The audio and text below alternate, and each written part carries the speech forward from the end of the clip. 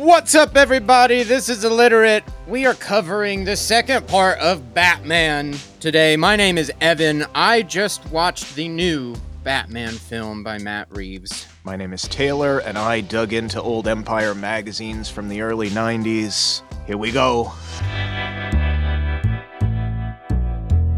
We have just gotten through the release of Tim Burton's 1989 Batman, which revolutionizes basically major release media. This is the onset of major retail marketization, the rollouts of all of the toys.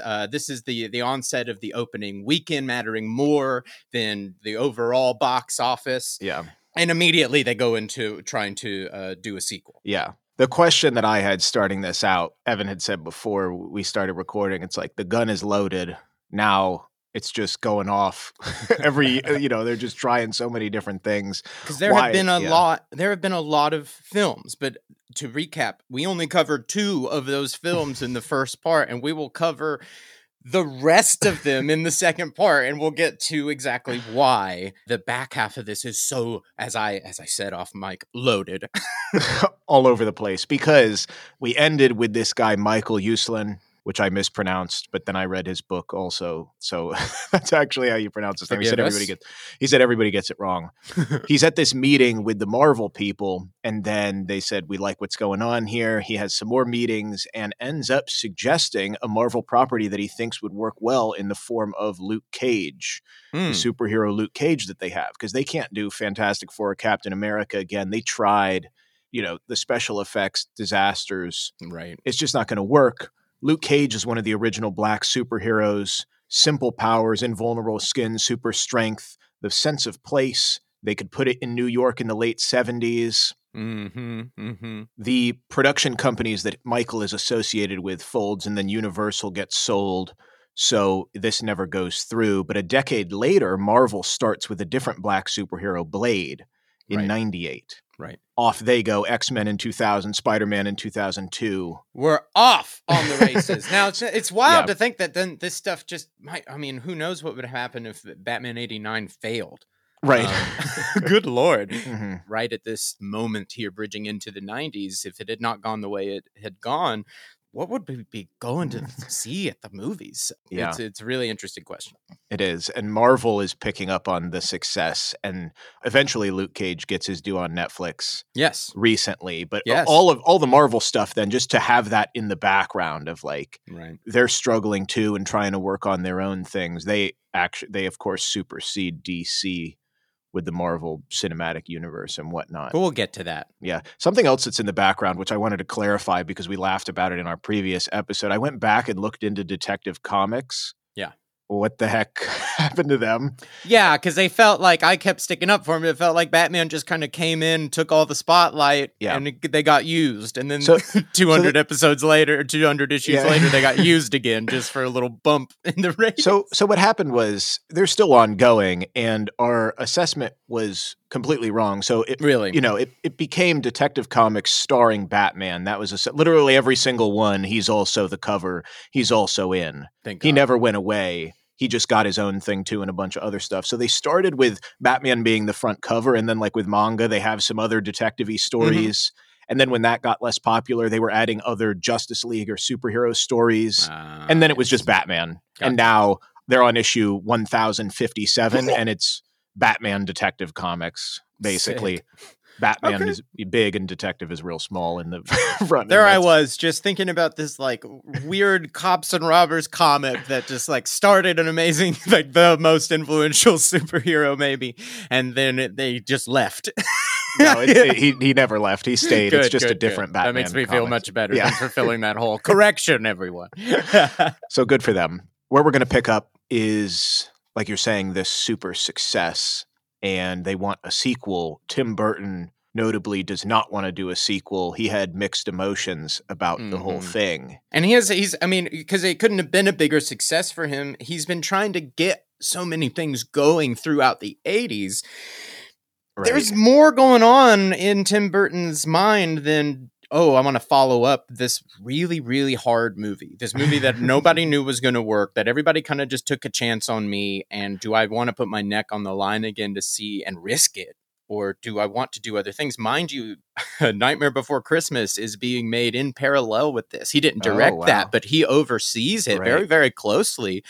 So there's just as one thing that's going on directly parallel with the production of Batman Returns. Right. And similarly, Burton is saying, well, I got to have somebody that can write something that I want to direct. He gets Mark Waters, who had written Heathers in 89. Oh, yeah. And ends up giving Burton a script that he's happy with. Some of the ideas that were added or dropped, Penguin for Mayor actually comes from the Adam West TV series. That was in a few episodes. Interesting. Okay. And then Robin was in and then got cut. And they actually had costume fittings. It was going to be played by a black teenage mechanic played by Marlon Wayans. Oh my gosh, I did not know this. Yeah. Really? In Returns, this is amazing. I would love, I got to see this. I got to go see this concept art. Well, I don't know. You haven't seen it. Okay. It was in the shooting script and he was at fittings and then they didn't shoot anything with him. Sorry guys. Sorry. I wish I'd known about this. I would have went and found those photographs. They probably exist out there, but they might not. Maybe. Who knows? Yeah. But now I'm going to go look. It's a lesser known piece, but yeah, that's people awesome. ask because Robin, no idea. Robin for the public was so connected to Batman because of the Adam West. Let's remind the audience that Billy D. Williams, Lando, is playing Dent in this iteration as well, and that is a seed planted for what would happen to him. So that I don't know, it's just a very interesting. I would have loved to have seen Billy D. Williams actually become Two-Face, which I don't know if you had this planned for later, but they did release the third part as a comic book. It was a follow-up, a comic book version of Tim Burton's Batman, the third movie as a comic book where Billy D. Williams becomes Two-Face. I haven't read it, but I've seen it. It's out. Pretty sure it's out. Everybody go check that out. Another link in the chain of this version versus all the other ones. It just came out like a year or two ago. It's incredibly fresh. Yeah. So the other person that gets added, of course, is Catwoman.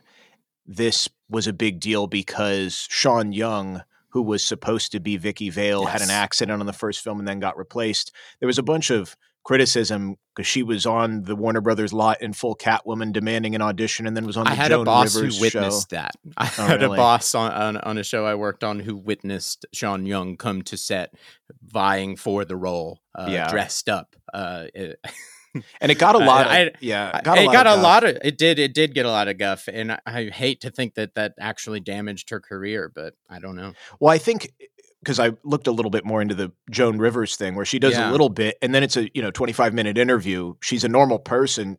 It was more maybe a bit ahead of its time. She's trying to confront the barriers around actresses at the time. I think if she did that in today's age, nobody, you wouldn't even get the article written about you. Basically, everybody's trying to grab for that cred so much. Yeah, but, so like if you take that her doing that to today, I feel like. Yeah, right. But at the time, the media was like, "Oh, look at this mad, crazy woman," which is horrible. We've been talking a lot about the media perception of women through the 90s. This is it. Here we are. This is part of it. Yeah, that's why I wanted to bring it up. And then also with perceptions, you had sent me a link to this last week. That the McDonald's Happy Meal was having toys related to this, and they had promos. And there was a ton of guff because this is, for some people, even darker. So this is the one thing about Batman Returns that probably on the outset, general audience members don't really remember or understand is there is a tone shift between 1989 Batman and 1991's Batman Returns. Batman Returns gets incredibly dark. It deals with like physical deformities and like orphan children and being trafficked in politics and it gets there's graphic murder at some points and it has BDSM qualities about it. It is wildly creepy.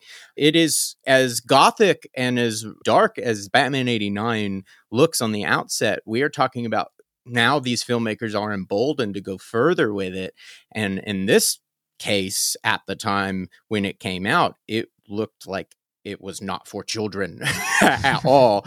And so you have upset, I was laughing at it because it's like a news piece I sent to Taylor, but it's like upset like parents who are like, my child is screaming, crying because I won't take them to the movie advertised on the Happy Meal box because I can't take them to the movie on the Happy Meal box. It was kind of funny, but it was quite an interesting tonal predicament presented to the public, and it's not the last time that basically that exact argument was presented. What do you mean? When The Dark Knight came out. Right. Yeah. So that was the thing. McDonald's had to double back.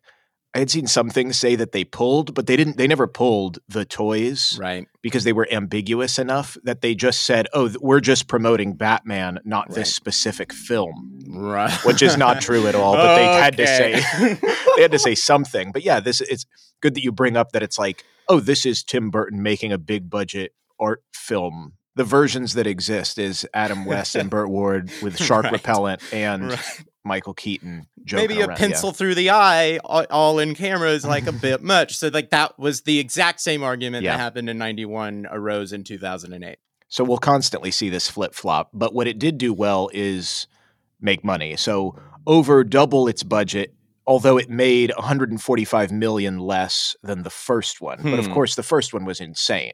Yeah. But WB sees this as, this is the problem. We're not happy. We need more money. We should have made more money off of this.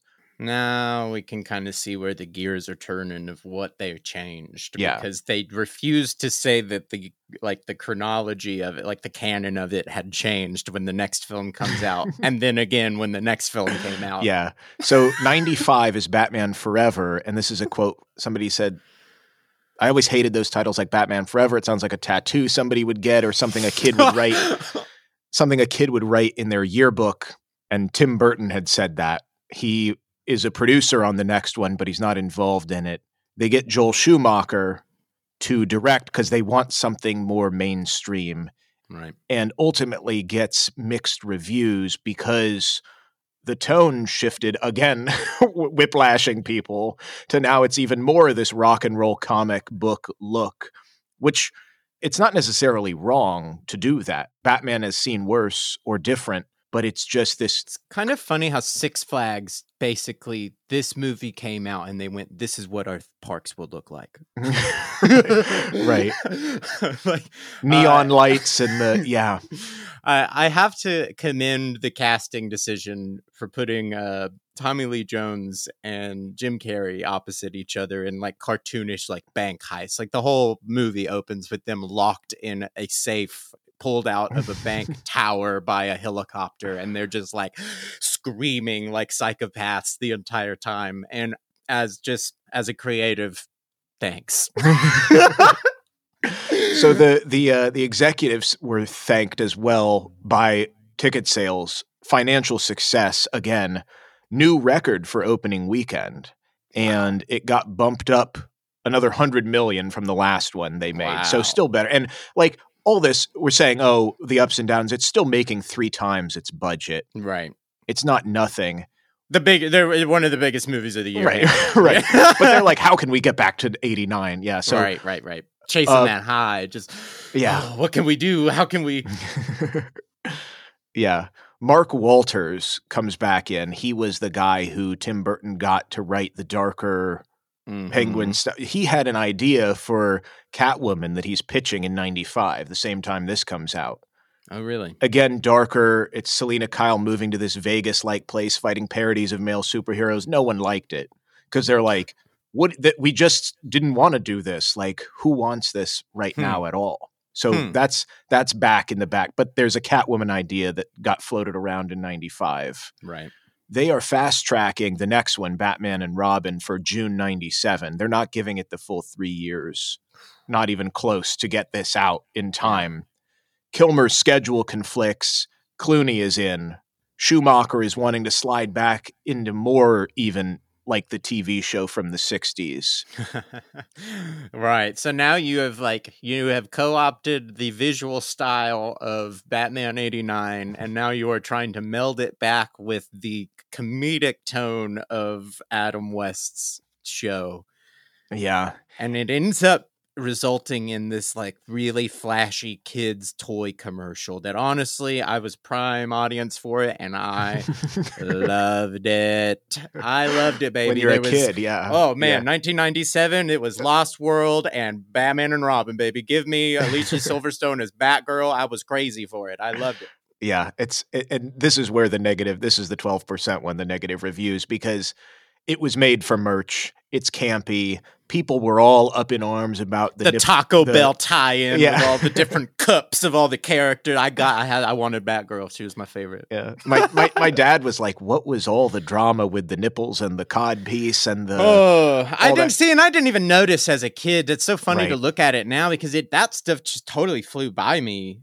It has become such a focal point of like conversation and it's all there. It's very, very strange from the outset, but as a kid, I totally didn't even notice. There's so much other stuff so much other color to look at. Yeah. Well, so Joel Schumacher, people had said on set, he would say before takes through a megaphone, "Remember everyone, this is a cartoon," which you could imagine creates a certain craziness to the Meanwhile, all the comic book nerds like keel over gripping their stomachs.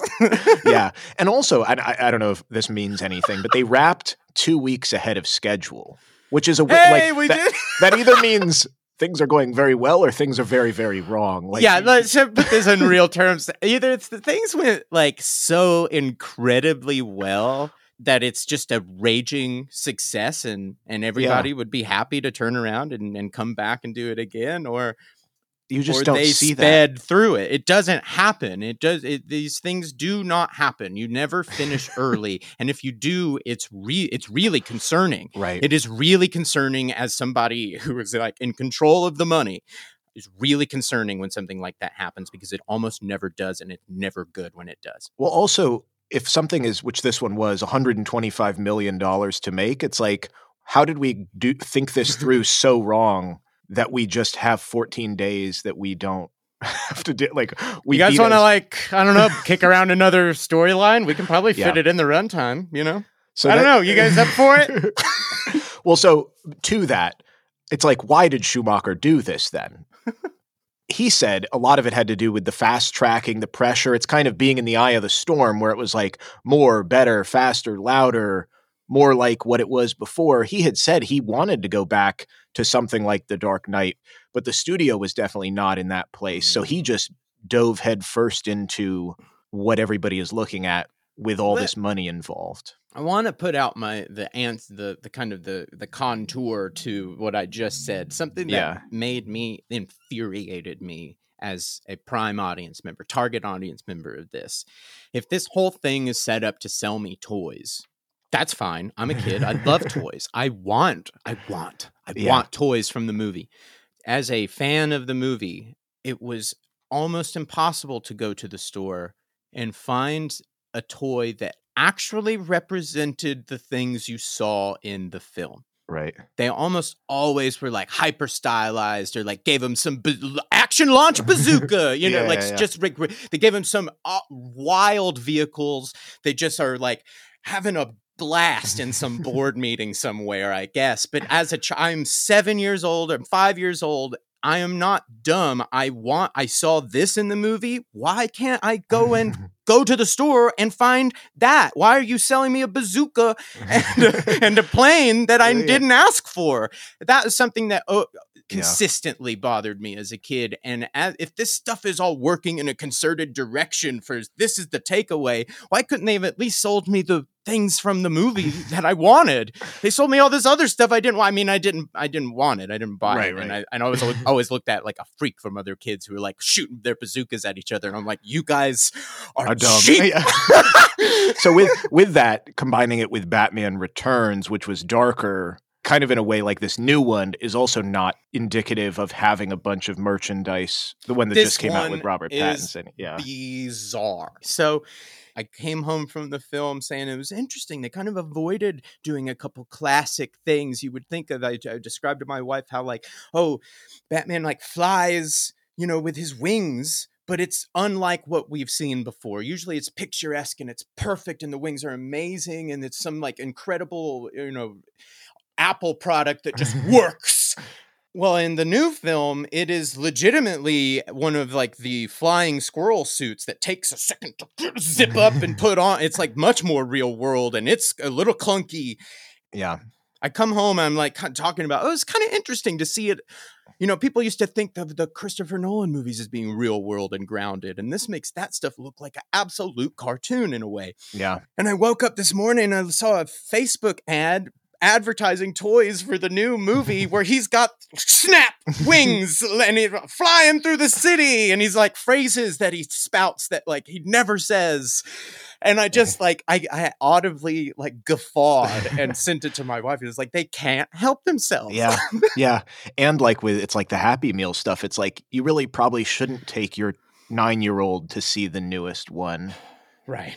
You know, with that grounded. So, you know, same mistake. I look at it now. I'm like, okay, the new one, if tonally, I was like, it's probably the more adult one. It's not like crazy adult, but it is definitely more adult. Yeah. Than most of these. So it's like, and if you can introduce the Dark Knight to a kid when they're, 10, maybe wait till 13 for the Batman. Right. So on the opposite end, Batman and Robin from 97, the least grounded, realistic in the universe. It tanks them. And Clooney, in interviews where they're like, do you ever apologize for that? And he's like, I only and always apologize for doing that. So, but what's interesting? Thank him. If I meet him, I'll thank you. Don't apologize. I had a blast with it. Thank you so much.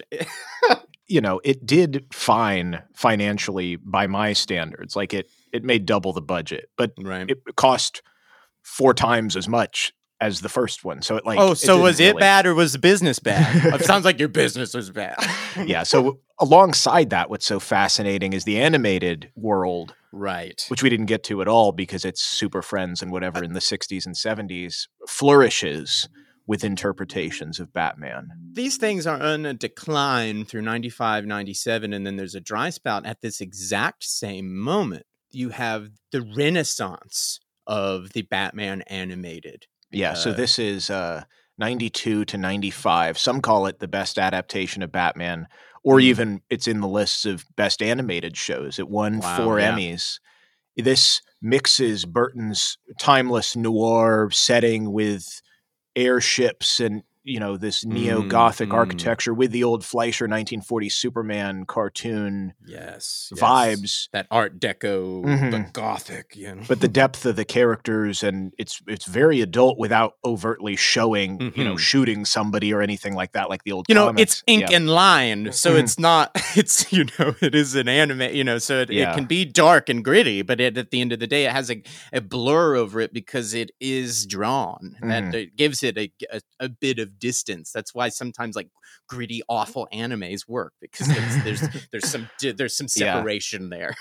Some suspension of disbelief to where you insert. Yeah, exactly. So one of the drawing things that was interesting with this is they drew on black paper with light colors for the background. Whoa. So it was the opposite of what you would do because of how the mood needed to be and the almost expressionist quality of it. So I've never heard that before. I love that. The notable pieces, of course, Mark Hamill as the Joker. Yes. Blew up. And then we had mentioned in our Justice League episode, or maybe our Joker episode, the creation of Harley Quinn comes from this show. Yes. And now she's one of the tentpole figures of DC. The character of Bruce Wayne, because we had talked about how all these things change all the time, he really is not as much playing his dumb, self-absorbed playboy persona in this show. He's more assertive, intelligent, involved in Wayne Enterprises, an executive. Yeah, it's less. Yeah. It's less. Oh, this is a con, right? And I don't want to be doing this. He's like actively trying to run Wayne Enterprises instead of just like the man in the shadow in the background that everybody's like, is he in today? Not today. Yeah, or he's dumb and doesn't know anything, and just with random models. Right. That's not so much this. I definitely appreciate this active Bruce Wayne being. It gives him way better a cover of being like, no, I can't be out there fighting crime. I'm been here running a multi-billion-dollar. Yeah. So they also adapt, and there's lists online, but tons of the comic stories. They're very faithful to the source material as far as plot lines and arcs and whatnot. And this went on to influence the Arkham video games that started in 2009. Right. And they got a lot of the voice cast too. So Mark Hamill and Kevin Conroy, many of the others reprise their roles in the video games. That's really cool. Because of this. That's special. So that's the influence from this show. It had its own film that went to theaters. The only animated theatrical release. What was it called? This Phantasm? Yeah, or Mask of the Phantasm. It's set in the show continuity and came out in 93. We had talked about Frank Miller's Year One after he did The Dark Knight Returns. Right. And that brought him back to basics. There was a arc called Year Two that came after, adding on to what he had done. And that's what this movie is loosely based on. They add in this love story, which really puts him into turmoil. He's choosing this life, this Batman life, after his fiance leaves unexpectedly. And so it really puts a lot to like you're saying, the Bruce Wayne character in the animated stuff gets a lot more, it's his due. The notable connection between this and what has just come out with The Batman, Robert Pattinson, I'll post a link to where he talks about this in an interview, but he cites this version of Bruce Wayne as what he was hoping to emulate in The Batman, really capturing the psyche of this is his choice. And he doesn't become someone else when he's the Batman. He's feeling everything right in the moment as well. It's not a veil to hide behind. So I just had never heard that this specific film, but for Robert Pattinson, he was like, no, I hoped my performance would have been as good as this one. Gotcha. Which is wild.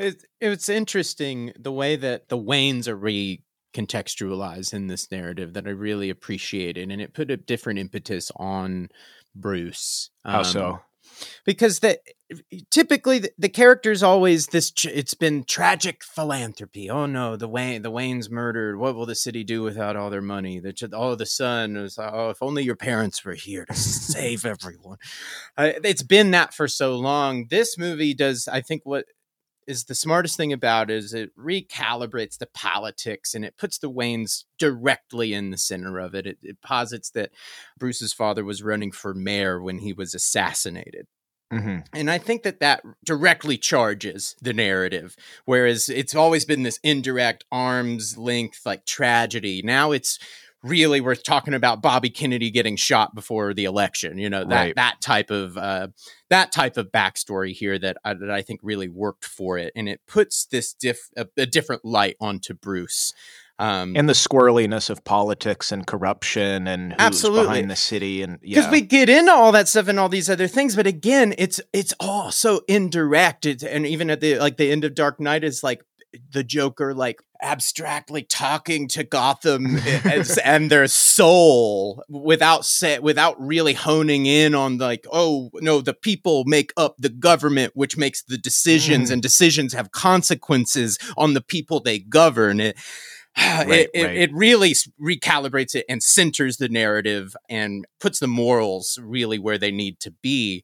I really respected it as a mystery, and for the first time feeling like I was really seeing Batman and Gordon solve a crime, like they are actively like trying to solve Seven. The David Fincher, that is what is the thrust of the narrative really focuses on. And it does a good job of using all of these characters that we know without wasting them. Yeah. It doesn't introduce anything that's not directly related to where we will end up at the end of the film. Well, and what's so cool about putting all that together is like we had talked about in our last episode, the Year One revitalization really recentered the Gordon dynamic, which we had also said was in the first time he was in Detective Comics. Right. And then as well as the Wayne family stuff has been in the comics. The Court of Owls is this whole subplot within the comics of this secret society really controlling Gotham, and was the Wayne family involved? And, it's not coming out of nowhere. It's not like, wow, I can't believe Matt Reeves came up. It's like, these pieces have all been in here as well. They've been there, but now we're actually putting the right focus on them. And it's actually, again, going back to the way, we were talking about the animated version of him through the 90s, him being a different light, being more active. Whereas like in the Nolan films, he's a bit more like taking a back seat and elusive. I thought that the recalibration of the politics, overtly the politics in this film, gave Bruce Wayne credence to hide. Whereas before, I always felt like he had more impetus to stand up and do more because of the tragic loss of his parents. Now in this one, I saw what was much more like, oh man, my father was going to be president. I could never be president. Yeah. And he is gone. The movie also does a good job of attacking Bruce's perception of his family. I won't break open the spoilers there, but that was the thing that I thought to be actually worthwhile. Because of the recalibration of through politics, you attack how Bruce sees his family. Maybe he doesn't know everything. That's really interesting. Yeah, something that has not been, like you said, that side of things, except for the animated stuff, is at an arm's distance for all of these other pieces. I will throw out one final animated thing talking about different versions of Bruce. So Batman Beyond was by the same team that did the animated series. Are you familiar with this at all? 99 to 01, very cool, Blade Runner-y, future cyberpunk, and Bruce Wayne is in his 70s, and he's mentoring this new version, which is interesting too, because it almost has a bit of a Spider-Man angle because he's in high school, so it's got these high school issues and drugs and relationships and all of the stuff. It won 2 Emmys as well. Wow. Very cool. And that'll come back to haunt us later as we talk about what's going on, because, like we had said, Batman and Robin has failed us, or failed the studio at least. Right. Now we come to the glut of canceled, unhinged ideas leading up to the reboot stuff. Well, let's go through a couple of like the failed ideas. What were because reminder, they go from 1997 is the release of Batman and Robin, and there's not another to 2005. There's not another live action entry until 2005. Yeah. So that's not for lack of trying. It's not going to be a few. It's going to be a lot. Here's all of the trying. So during the dailies of the 97 Batman and Robin, they're like, this looks good. This looks good. We're finishing 2 weeks ahead. So they hire Schumacher for a third film that he's going to do, because he's done 2 now. So wow, 2 weeks ahead is great. It's just roll right up. Oh it's called Batman Unchained, and he's saying, well, I gotta he's just saying, I can't do this. It's like, I got to do a darker toned thing. Like what I want, like this is too much. So he hires the writer who had recently written a draft in 97, mind you, of eventually what becomes 2007's I Am Legend. Oh gosh. This writer, and they have Scarecrow as the main villain, which of course comes about in the remake. Joker is a hallucination. Harley Quinn they bring in from the animated show. They're trying to avenge the Joker's death, and all the villains come back in the end, and it ties it all up. Yeah. The draft is basically done, but then Batman and Robin doesn't outgross any of the other films, and there was this $150 million Superman film that just got canceled as well. Right, the Nick Cage one? Right, I believe so. If that was the late 90s one. Yes. There's some great YouTube video documentaries about a similar failed project that we're talking to, where Nick Cage was going to be Superman. I think Kevin Smith was involved for a time. It's kind of over the last 5 or 10 years, a lot has come out about what they had planned, but it had been all very secretive, and you hadn't seen pictures up until very recently, and now it's all very widely available. I implore you to go check out that kind of stuff if you're into this. Yeah, so with all of that, the Unchained storyline, wrapping everything up with this, adding another, they're like, we're not going to go back to this. Our bad. Warner Brothers says, what else can we do? So the options that they're interested in, they said, well, this Batman Beyond thing was popping. Let's do a live action version of that. Or let's go back to the origins, Batman Year One, which is kind of what this 2022 one is doing. So they had that idea after Batman and Robin. Schumacher says, I owe it to them to go gritty. This is what I wanted to do. So he's saying, put me back on the Year One idea. Yeah. And I'll do that. Concurrently, 2 other random people, Stephen Wise and Lee Shapiro, have been pitching this idea called Batman Dark Knight, inspired by The Dark Knight Returns, which seems everybody wants to do, that Frank Miller one, where he's old. Bruce Wayne has given up his career. Dick Grayson is in college. The villain, similarly enough, is Dr. Jonathan Crane's Scarecrow, it's a darker tone. Scarecrow literally scarred, stitched face from an accident, not a paper sack or, potato sack or whatever. But they're pitching it wrongly as a continuation with Clooney, and this can bring things along.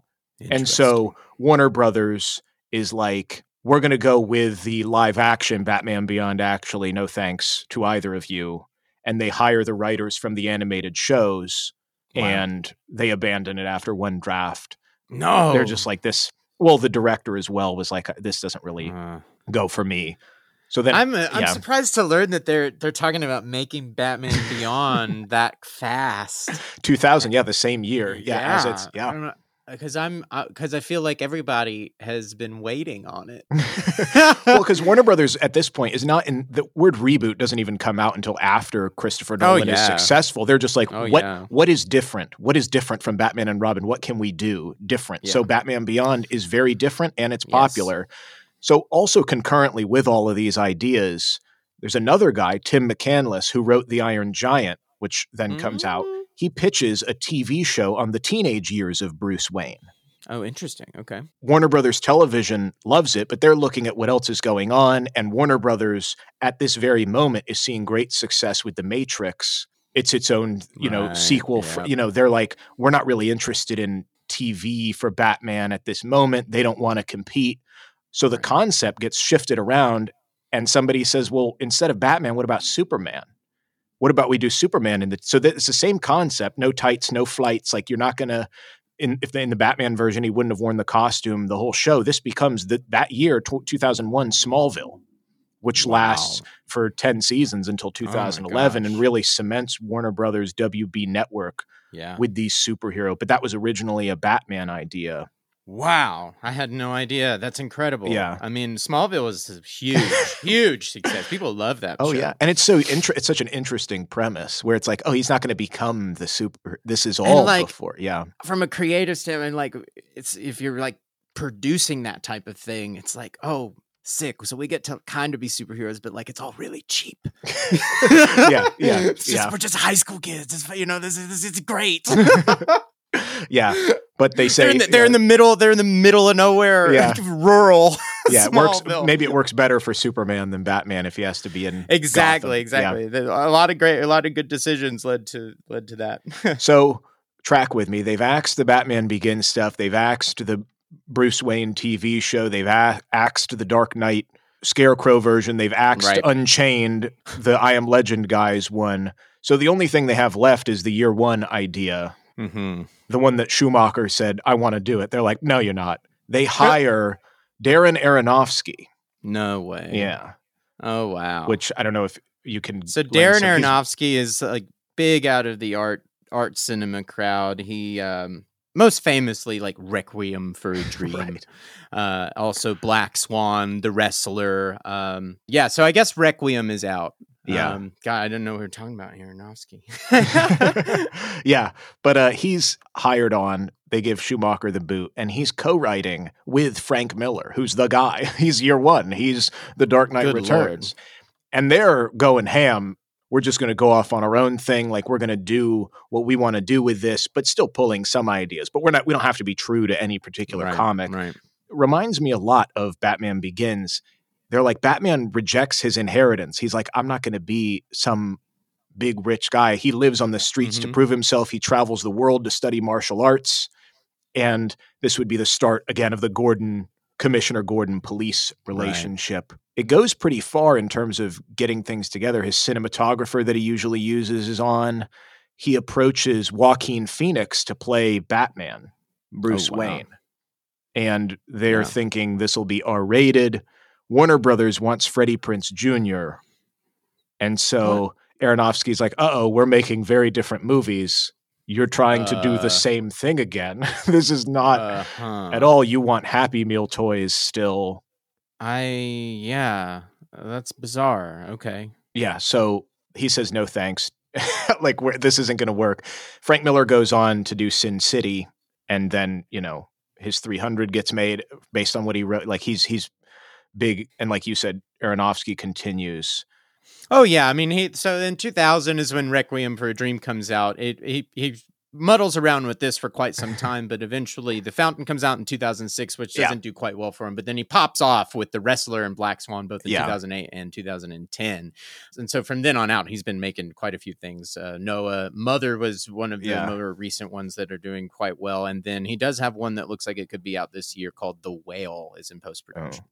Yeah, he and Frank Miller this doesn't kill them.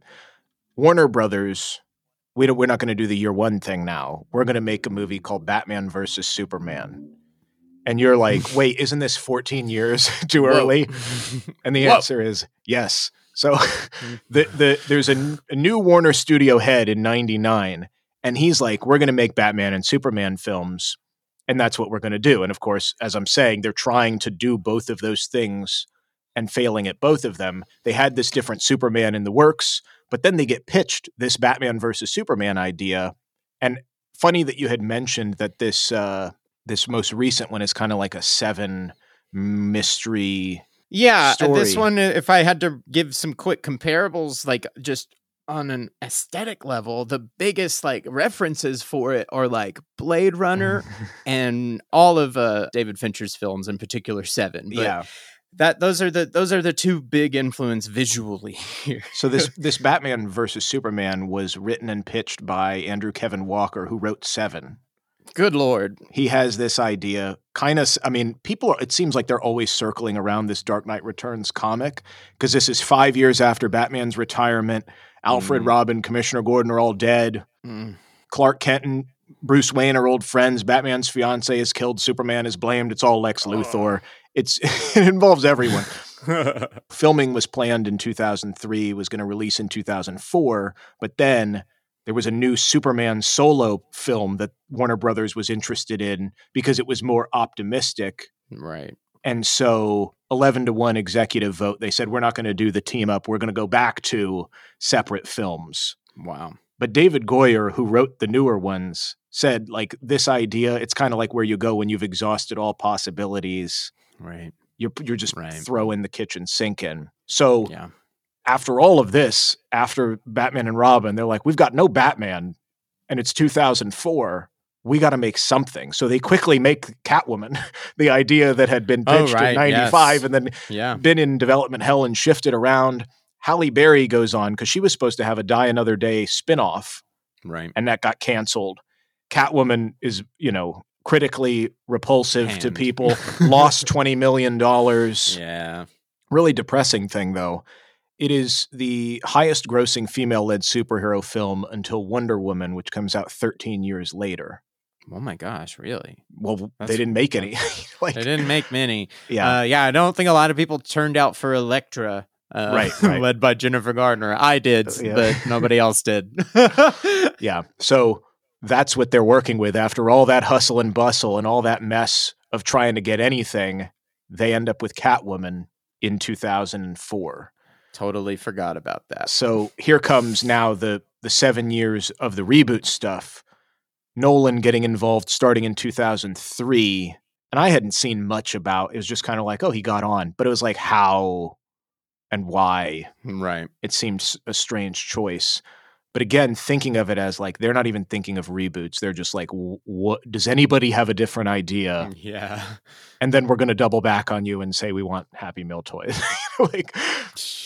But I think they're on their last legs. So Nolan's agent said, well, this is dying. It's who knows what. But what would you do with Batman? Because Warner Brothers is asking around. Nolan had been big into Dick Donner's 78 Superman.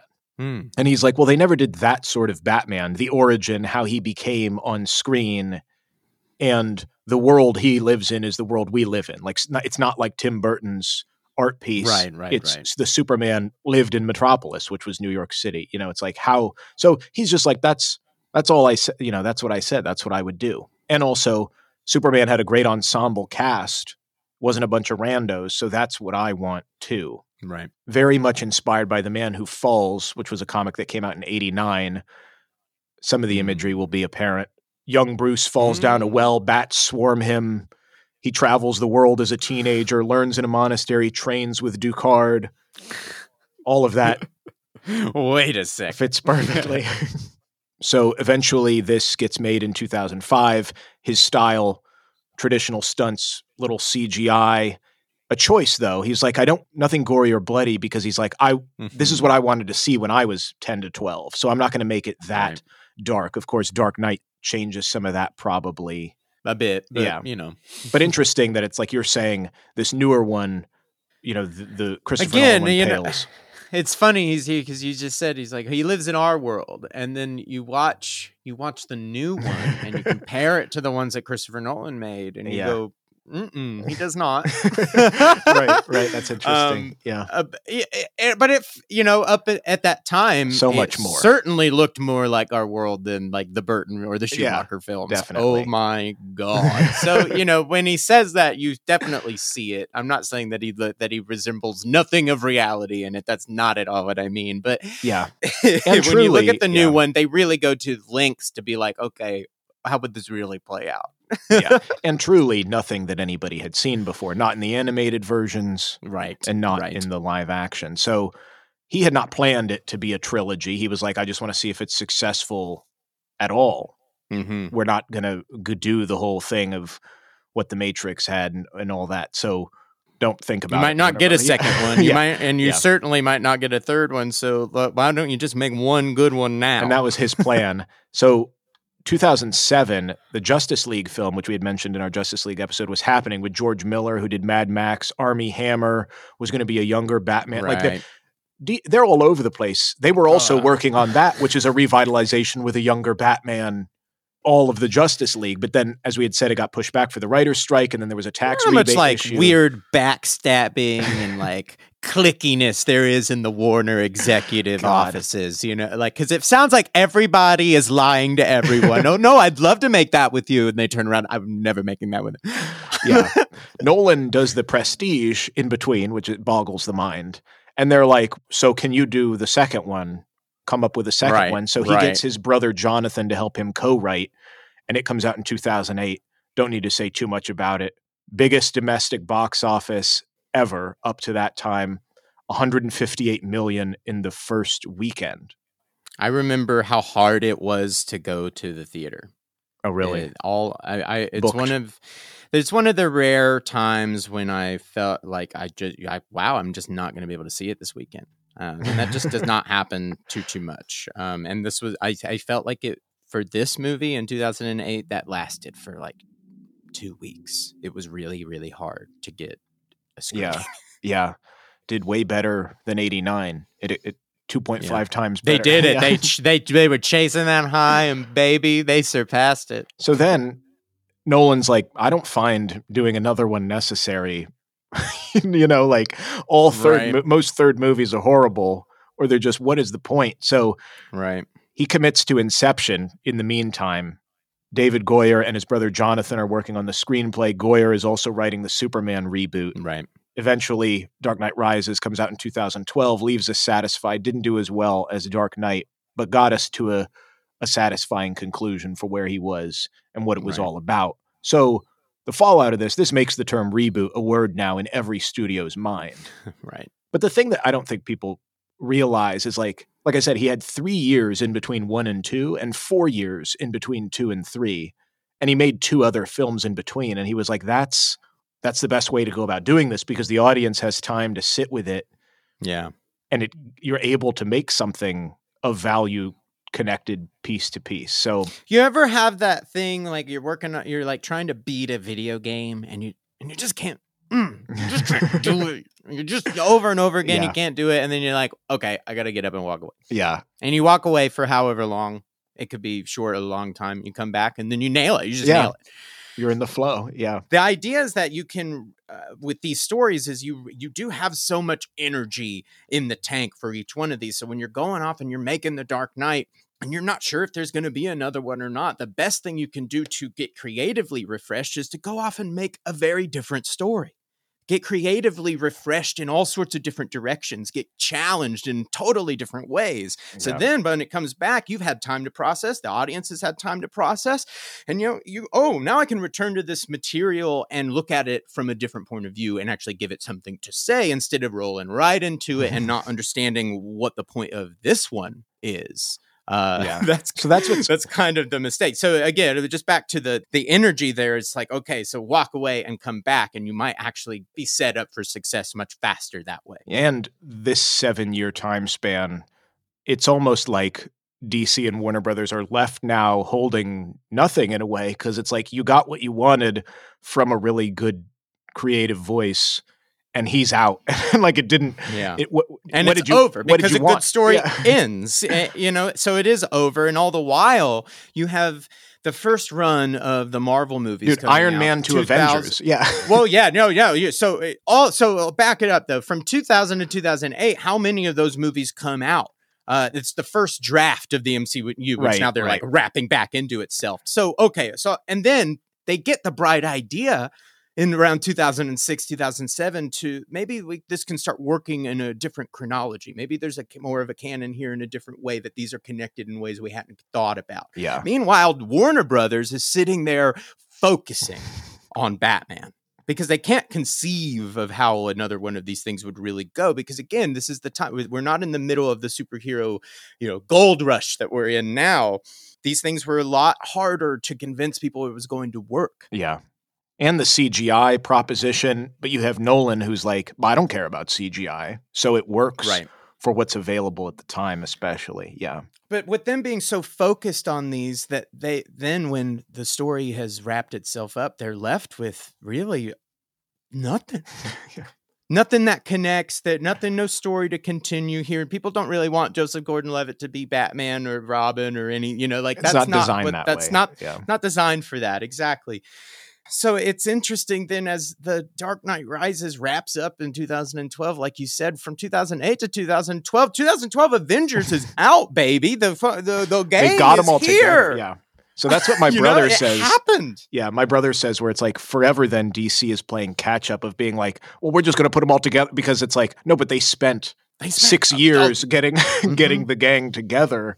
Well, look at it this way. They did one draft of the universe, and then they went, hold up, whoa.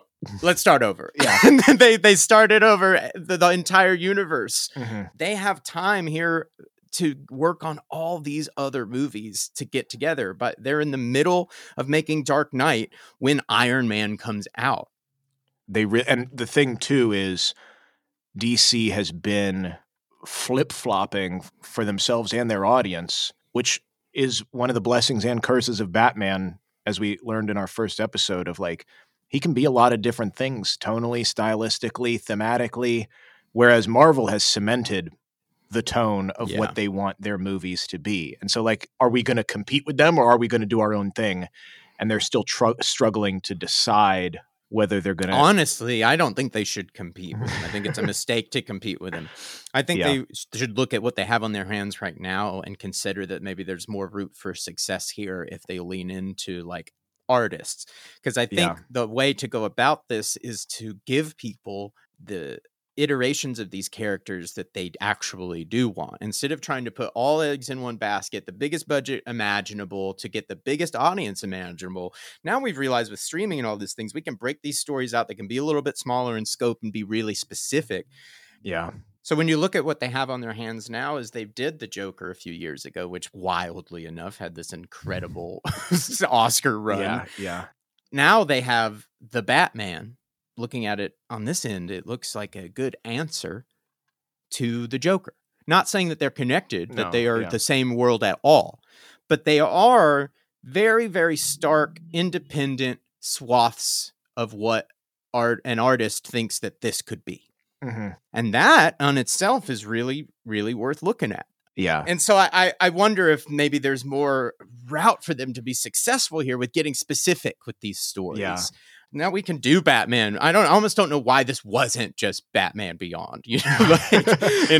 Seriously. Here's kind of we'll breeze through 2013 onwards, what they tried to do with that. Like you're saying, it's a lot of executives in a million different directions. So Marvel laid out their rubric for what is a Marvel film, and you can't go outside those lines. And a lot of filmmakers find that to be really constricting. Yeah. And a lot of filmmakers find perfectly, enabling constraints within that, and that's just what it is.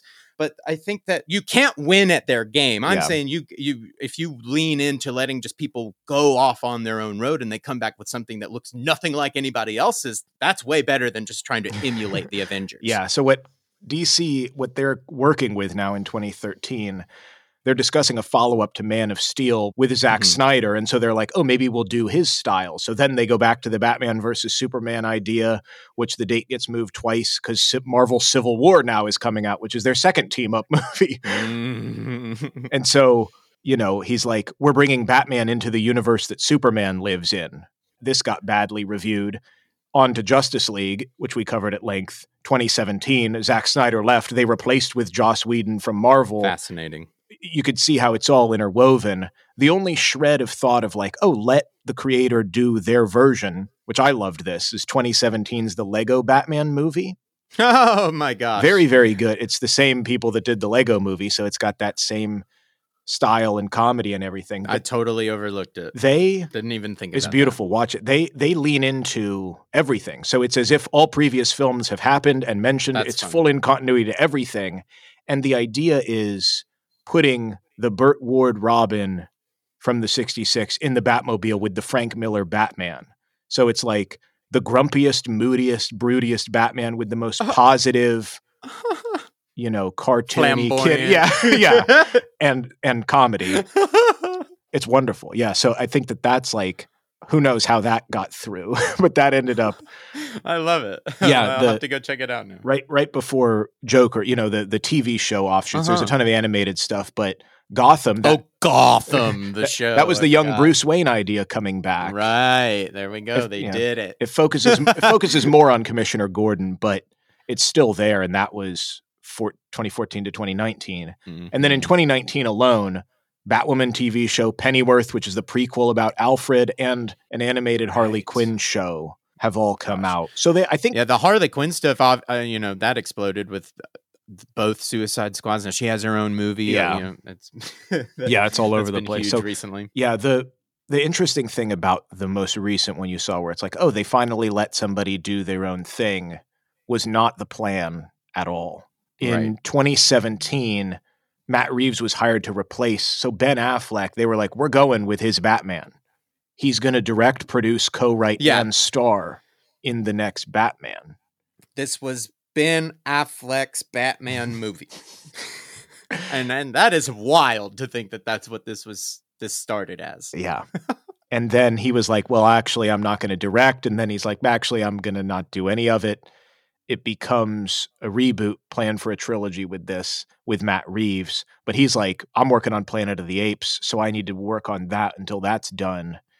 And then in 2020, the DC Films president was like, there's going to be 2 Batmans existing via a multiverse. So you got this one, and then you got Affleck's one. But then they also announced in The Flash that Michael Keaton is going to come back, and they're going to disregard the Schumacher films entirely. And I think it's like, are we still in a state of all over the place? Bring up the multiverse because we will confess as creatives that we have run out of story. And this is the only way to move these characters forward. I don't know. That was my feeling walking away from No Way Home yesterday. Yeah. I will also mention, because it's going to infuriate more, but there was supposed to be a spin-off series about the police department based on Reeves' thing. There is going to be another show focusing on the Penguin. And then instead of the police department one, it's going to focus on Arkham. There's also a Batgirl standalone film that's going to be on HBO Max. So there's still, it seems like they haven't changed from after 1997. Yeah. My God. Stop. Oh my God. Yeah. And I think, the central conflict that I find is they've always had the darker stuff. Listen to our first part about Detective Comics. Yeah. But that doesn't appeal as much to a larger audience or make as much money as Marvel stuff does. And so they want both. They want to compete. This is all from my brother, by the way. I don't follow it as much as he does, but it's like Sure. The villains also are more interesting. It's why DC even has a Suicide Squad and Marvel doesn't, because their villains, the darker side of the stories, have always been more interesting for most people. Yeah. It's a puzzle that we have not solved and may not. This new film is a different version. Yeah. And at least you're saying is putting out elements of the character and the thematics that have not been addressed. Yes, it really is going hard to try to show you something, a version, a situation to this character unlike you have seen before. I mean, and I get it really attacks everybody. The major criticism I ever heard of all these movies is like, well, he's not a detective, he's a terrible detective. Yeah. And I'm like, okay, well, if that's the criticism, then everyone should just love this. Right. This is Batman and Gordon in Seven trying to solve a detective. Yeah. I don't know. I don't understand why you could put out a movie like this that's like putting him in a squirrel costume that's, because it's real and that's how it would work. And he botches the landing because he's never done it.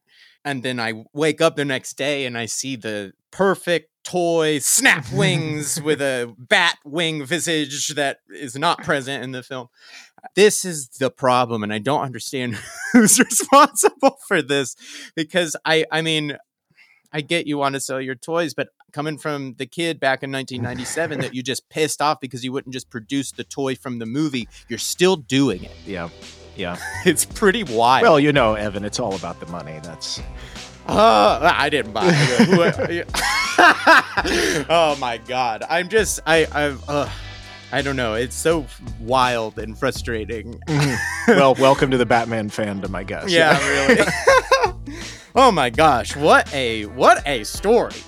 This has been a blast to expand this out over 2 parts and really get into the roots of where this property has been, because it's been all over the place. And maybe we'll continue to, yeah. And is that a good thing? Let us know, reach out at @IlliteratePod on Instagram. Do you like that they're doing so many different takes to Batman? Right. Is that part of it? Will it always be a conflict of, what is he? Let's find out next month. Right. In the next iteration. And it's interesting too, because now with all these different people playing all these different versions of the same character all simultaneously, are we going to get sequels to all of these different movies? But we'll see what they end up doing with it. Who knows? I heard The Flash is even pushed back an entire year to 2023, so we'll see. All right, guys. Thank you so much for listening to us. Do us a favor, rate us wherever you listen to this. Give us a rating. It really helps us out more than you know. And take a look through our episodes. If there's a title that makes you think of somebody, maybe send it to them. We need to spread this word of mouth. That's how it grows. If you like what we do here, if you want to keep this coming at you every week, get in touch with us, share it, like us, rate us, and we will catch you next.